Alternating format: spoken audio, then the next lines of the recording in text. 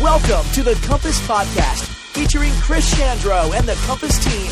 We hope this message is just for you. Welcome. I'm Chris Chandro. I'm the pastor at Compass, and thank you for joining me. Now, we got a lot to cover today. So let me tell you, one of the things that I think is really important for us when we read the Bible is that we understand the context, the background, and the history of what we're reading. Because when we understand when parts of the Bible were written, why they were written, and who they were written to, it helps us to better understand what the Bible has to say to us. And that's important because the Bible was not written to us. It may be for us in the sense that that's how God chose to reveal himself to us. But reading the Bible is not like reading a letter that was addressed directly to us. It's more like intercepting a letter that was written to someone else and then trying to understand what the writer's talking about with this other person. Now, what's cool about asking questions and interrogating the text when we read the Bible is that doing that opens up new ways for us to understand what it's saying. And sometimes what we find can be fun and inspiring. Sometimes what we find is convicting and challenging. And then other times, it's like watching an R-rated movie with your parents when an unexpectedly graphic love scene comes on. And what we find is awkward and uncomfortable. And I just want to give you fair warning, that's what today is going to be. Awkward and uncomfortable. Because, and again, fair warning, if your kids are watching this with you, today's message is definitely going to veer into TVMA territory for language, violence, and sexual situations. Because today, we're going to talk about Sodom and Gomorrah. And for the record, this is not a subject I chose for any specific reason. This was not my idea. As a church, we're working our way through the book of Matthew, and in Matthew chapter 10, as Jesus is preparing to send his disciples out on their own, he brought up Sodom and Gomorrah. So if you want to blame anyone for this message, take it up with Jesus. But we're going to look at Matthew chapter 10, verse 14 to begin with. And Jesus said this, "If any household or town refuses to welcome you or listen to your message, shake its dust from your feet as you leave. I tell you the truth, the wicked cities of Sodom and Gomorrah will be better off than such a town on the judgment day." So Sodom and Gomorrah in the ancient Jewish world, they were examples of the most evil cities and the most evil people that had ever been. And they were also examples of God's judgment because God destroyed those towns because of their wickedness. So saying a town was like Sodom was a pretty harsh statement, and it meant that its people had fully rejected God and were going to face judgment. And it sounds as if Jesus is telling his disciples that anyone who rejects the message of the kingdom of God in Jesus is worse than the people of Sodom and Gomorrah. And if that's true, we should know what the people of Sodom and Gomorrah did. Because if rejecting the kingdom of God in Jesus is worse than the sin of Sodom and Gomorrah, then we should know what that sin is. And to be totally honest, right up front, it doesn't take much to know what the traditional church view of this is. And the traditional church view is probably best summed up in this sentence from the Bible Answers website, gotquestions.org. And they say this: Sodom and Gomorrah serve as a powerful example of how God feels about sin in general and homosexuality specifically. So in short, according to Got Questions and according to many in the church, the sin of Sodom and Gomorrah was homosexuality. And this is not a controversial viewpoint in much of the evangelical church. In fact, it's an interpretation that's been passed down through churches and families for generations. And if it's true, what does that mean for us? And if it's not true, what is the sin of Sodom? Well, like the good Bible investigators that we are, we want to get to the heart of things by asking questions and interrogating the text. So let's go to the story of Sodom and Gomorrah as it is recorded in the book of Genesis. So again, Sodom and Gomorrah were these two cities that were destroyed by God in Genesis chapter 19 when he rained fire down on them because of their wickedness. But the story of Sodom and Gomorrah actually begins one chapter earlier in Genesis 18 with Abraham. And one day as Abraham is sitting at the entrance of his tent, it's the hottest part of the day, these three strangers show up. Now, as was customary in the ancient Mideast, to offer hospitality to travelers and foreigners. And again, it was because it was a nomadic culture, and it was assumed that at some point, everyone was going to need the hospitality that they offered to others, offered to themselves at some point. So because of this culture of hospitality, Abraham, he gave them water to wash their feet. He prepared a top-notch meal for them, and he offered them shelter for the night. Now, after these men had finished eating, they revealed to Abraham that they were angels sent from God. And this is what they said in Genesis 18:20. So the Lord told Abraham, I have heard a great outcry from Sodom and Gomorrah because their sin is so flagrant. I'm going to go down to see if their actions are as wicked as I have heard. If not, I want to know. Now, we don't know what it is yet, but whatever is happening in Sodom and Gomorrah is so bad that God has heard an outcry from people for help. Whatever it is that is happening in Sodom and Gomorrah has caused people to cry out to God. Now, because this story we're talking about is so long, I just want to continue to summarize what happens for you. So 2 of these angels, they continue on to Sodom to prepare for its destruction. And when they walk into the entrance of the city, they see a man named Lot, who is actually Abraham's nephew, sitting in the entrance. Now, Lot, also believing, like his uncle, in the value of hospitality that was in their culture, and in a near mirror image of what Abraham did, he welcomes what he thinks are just these 2 foreigners into his home to wash their feet, to get some food, and to have shelter for the night. But then things take a really dark turn. And in Genesis 19, verse 4, says this: Before they retired for the night, all the men of Sodom, young and old, came from all over the city and surrounded the house. They shouted to Lot, Where are the men who came to spend the night with you? Bring them out to us so we can have sex with them.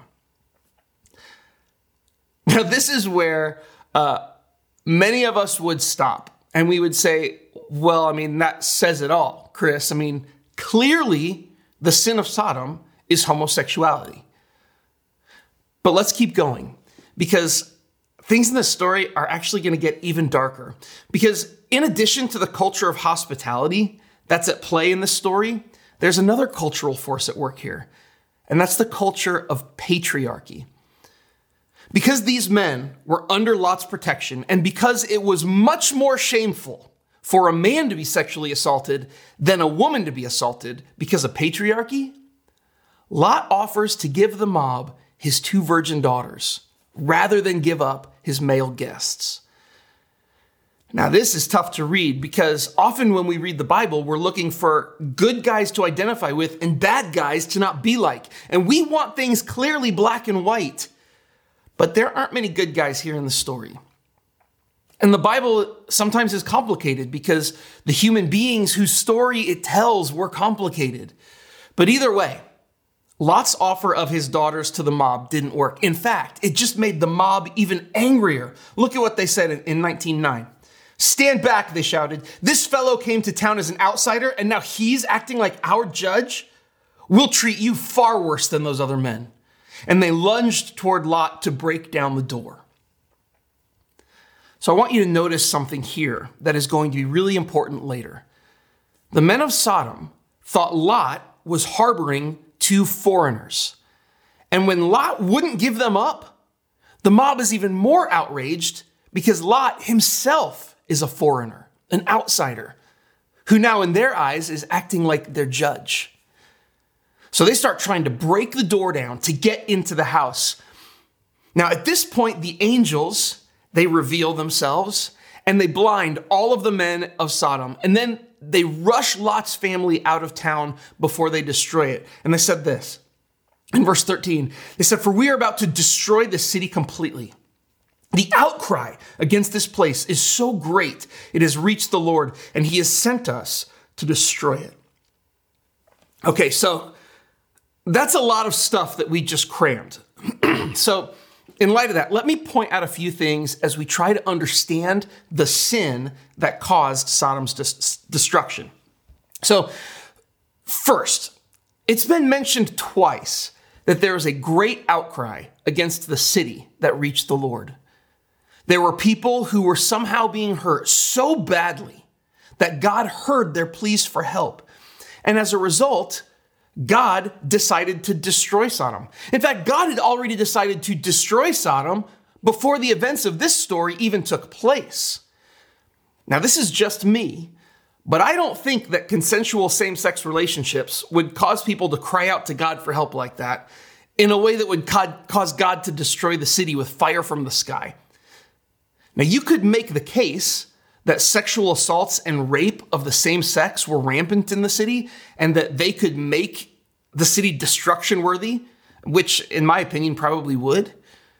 But whatever it was that was happening in the city, it caused people to cry out to God, and it caused God to want to destroy the city in advance of this story even happening. There's a second thing worth noticing, and it's the emphasis that the writer puts on foreigners and outsiders. The men of Sodom saw the two angels as foreigners. They saw Lot as a foreigner. Now, why is that an issue that was worth mentioning here?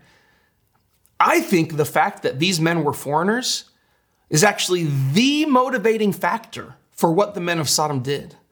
And let me show you this by going back to the first time that Sodom is mentioned in the Bible. And let's jump back to Genesis chapter 14. In verse 1, it says, "About this time a war broke out in the region. King Amraphel of Babylonia, King Arioch of Elasar, King Kedorlaomer of Elam, and King Tidal of Goyim," try saying those names fast, "they fought against King Bera of Sodom, King Bersha of Gomorrah, King Shinab of Admah, King Shemeber of Zebolim, and the king of Bela, also called Zor." I need a drink of water after all those names.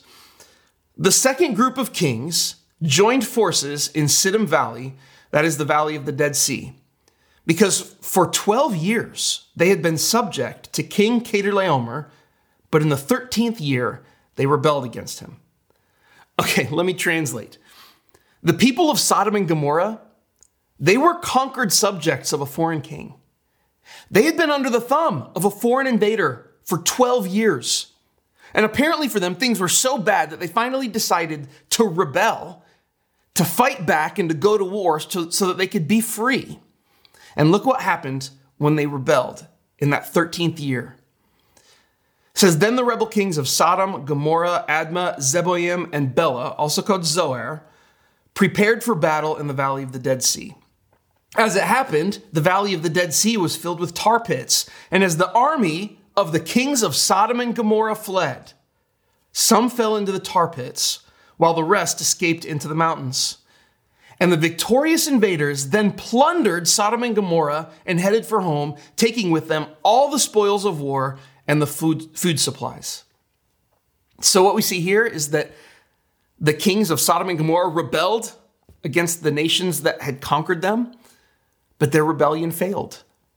Their cities were sacked again, and they lost again to foreign invaders. Imagine what being conquered and ruled over by foreigners must do to the psyche of a place. I mean, right now, Ukraine used to see Russians as cousins, as like two related nations. But how do you think the people of Ukraine will view Russia after having been invaded? Do you think they're going to welcome Russians into their country? Or do you think they might view Russia and Russian citizens with a little bit more skepticism and maybe even hostility, words, even hatred? The people of Sodom had good reason to suspect and hate foreigners. They had a good reason to do everything they could do to discourage foreigners from coming anywhere near their city. And having a reputation for sexually assaulting foreigners would do that. And as vile as it is, rape is something that was often used in the ancient world during times of war or conflict to humiliate and shame your enemies.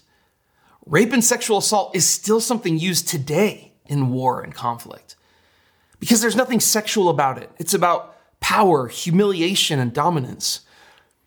And as the picture fills in, we can begin to understand why corrupt and evil people who have a chip on their shoulder about foreigners might stoop so low as to sexually assault foreigners who are just passing through their towns. Did it happen because every man in Sodom was gay? Not likely, in my opinion. There would really have to be something in the water for every man in that city to be gay, for that to be the case. But did it happen because every man in Sodom wanted to humiliate all foreigners, to spread the word of their dominance and show that they should never be messed with again? I think that's more likely. And all of this background, it fills in the picture of what was actually happening in Sodom and Gomorrah. But there's actually still another way to understand what the sin of Sodom actually was, because the Bible references it more than a dozen times in other places. And it references it no more clearly than in Ezekiel chapter 16, verse 49 through 50. Ezekiel says, "Now this was the sin of your sister Sodom. She and her daughters were arrogant, overfed, and unconcerned. They did not help the poor and needy." What was the sin of Sodom? I mean, as if someone had specifically asked him that question, Ezekiel answers it directly. This was the sin of Sodom. They were arrogant, overfed, and unconcerned with the needs of other people who are hurting and in need. And just to make it super clear, Ezekiel shows us exactly how those internal type sins played out externally in the real world. And it played out with them not helping to care for the poor and needy. It's interesting that Ezekiel doesn't mention their massive lust or sexual desires. He didn't say that their inner sin played itself out in same-sex sexual activity or even rape. Rather, they didn't take care of the people who were hurting and in need. Interestingly, in all of the references to Sodom and Gomorrah in the rest of the Bible, homosexuality is never mentioned in relation to their sin. Not once. Isaiah, he brings a similar description when he compared the people of Israel to Sodom and Gomorrah in the first chapter of his book. And in verse 10 through 17, it says, "Listen to the Lord, you leaders of Sodom. Listen to the law of our God, people of Gomorrah." He's talking to the people of Israel. "Though you offer many prayers, I will not listen, for your hands are covered with the blood of innocent victims. Wash yourselves and be clean. Get your sins out of my sight. Give up your evil ways." And get what he says here. "Learn to do good. Seek justice. Help the oppressed. Defend the cause of orphans. Fight for the rights of widows." Why did Isaiah think that the people of Israel were acting just like Sodom and Gomorrah? Because they were cruel and uncaring toward the marginalized. They didn't seek justice. And instead, they participated in oppressing outsiders. They didn't defend the cause of orphans or fight for the rights of widows. And this is where it all comes together for us. Because there's a takeaway that the church of today needs to hear, and it's this: fear motivates us to create and abuse outsiders. Fear. The people of Sodom, as violent, cruel, and selfish as they were afraid. They were afraid of foreigners and outsiders. They were afraid of invasion. They were afraid that what they had was going to be taken away from them. And if they didn't protect it, it would be overrun by the poor, needy, and marginalized. They were afraid that it would show weakness and cause them to lose everything all over again. And that fear motivated them to identify certain people as outsiders. And that fear, it drove them to abuse and marginalize those outsiders. The sin of Sodom has nothing to do with homosexuality and everything to do with being gluttonous, fat, happy, and unconcerned about the needs of others.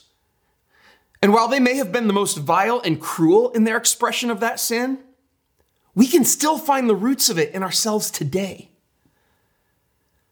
And it's ironic, actually. I say that the sin of Sodom has nothing to do with homosexuality, but it actually does. Because the sin of Sodom is still alive and well in our churches.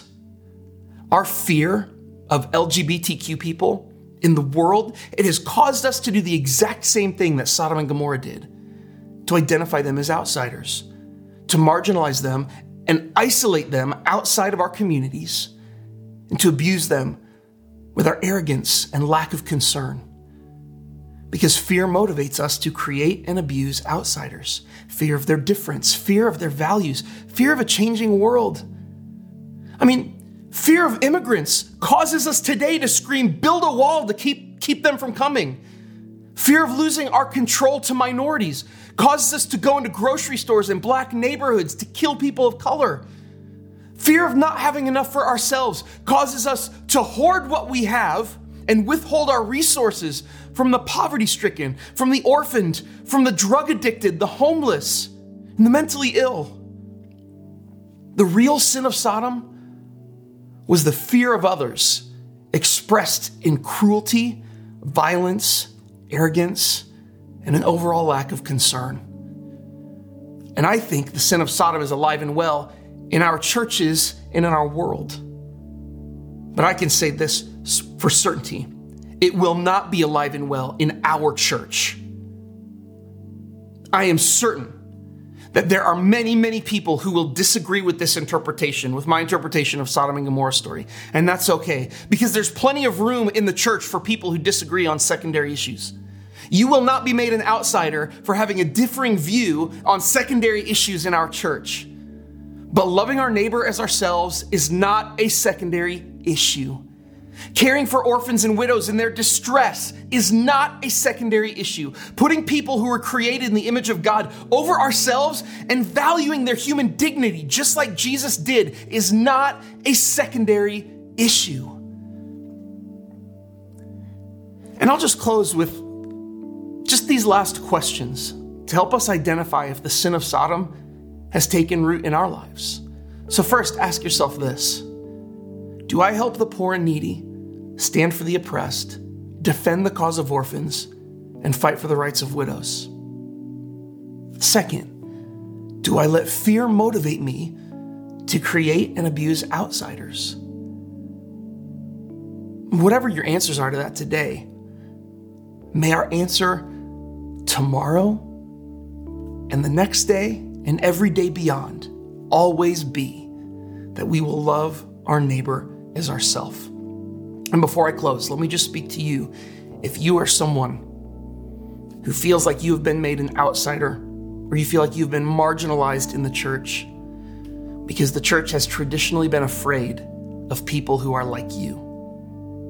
Maybe you're part of the LGBTQ community. Maybe you immigrated from another country. Maybe you have different doctrinal beliefs on different things that are secondary or tertiary issues. If you've ever been marginalized or made an outsider by the church, just hear it from me. I am sorry. I apologize on behalf of the church, and I ask you to give us another chance. Because you are not hurt by Jesus. You are hurt by people, and Jesus' arms are always open to you and to everyone else. I'll see you next time. Thank you for joining us at Compass. We hope you enjoyed this podcast. If you have any questions about Compass or this message, contact us at our website, www.compassbn.com.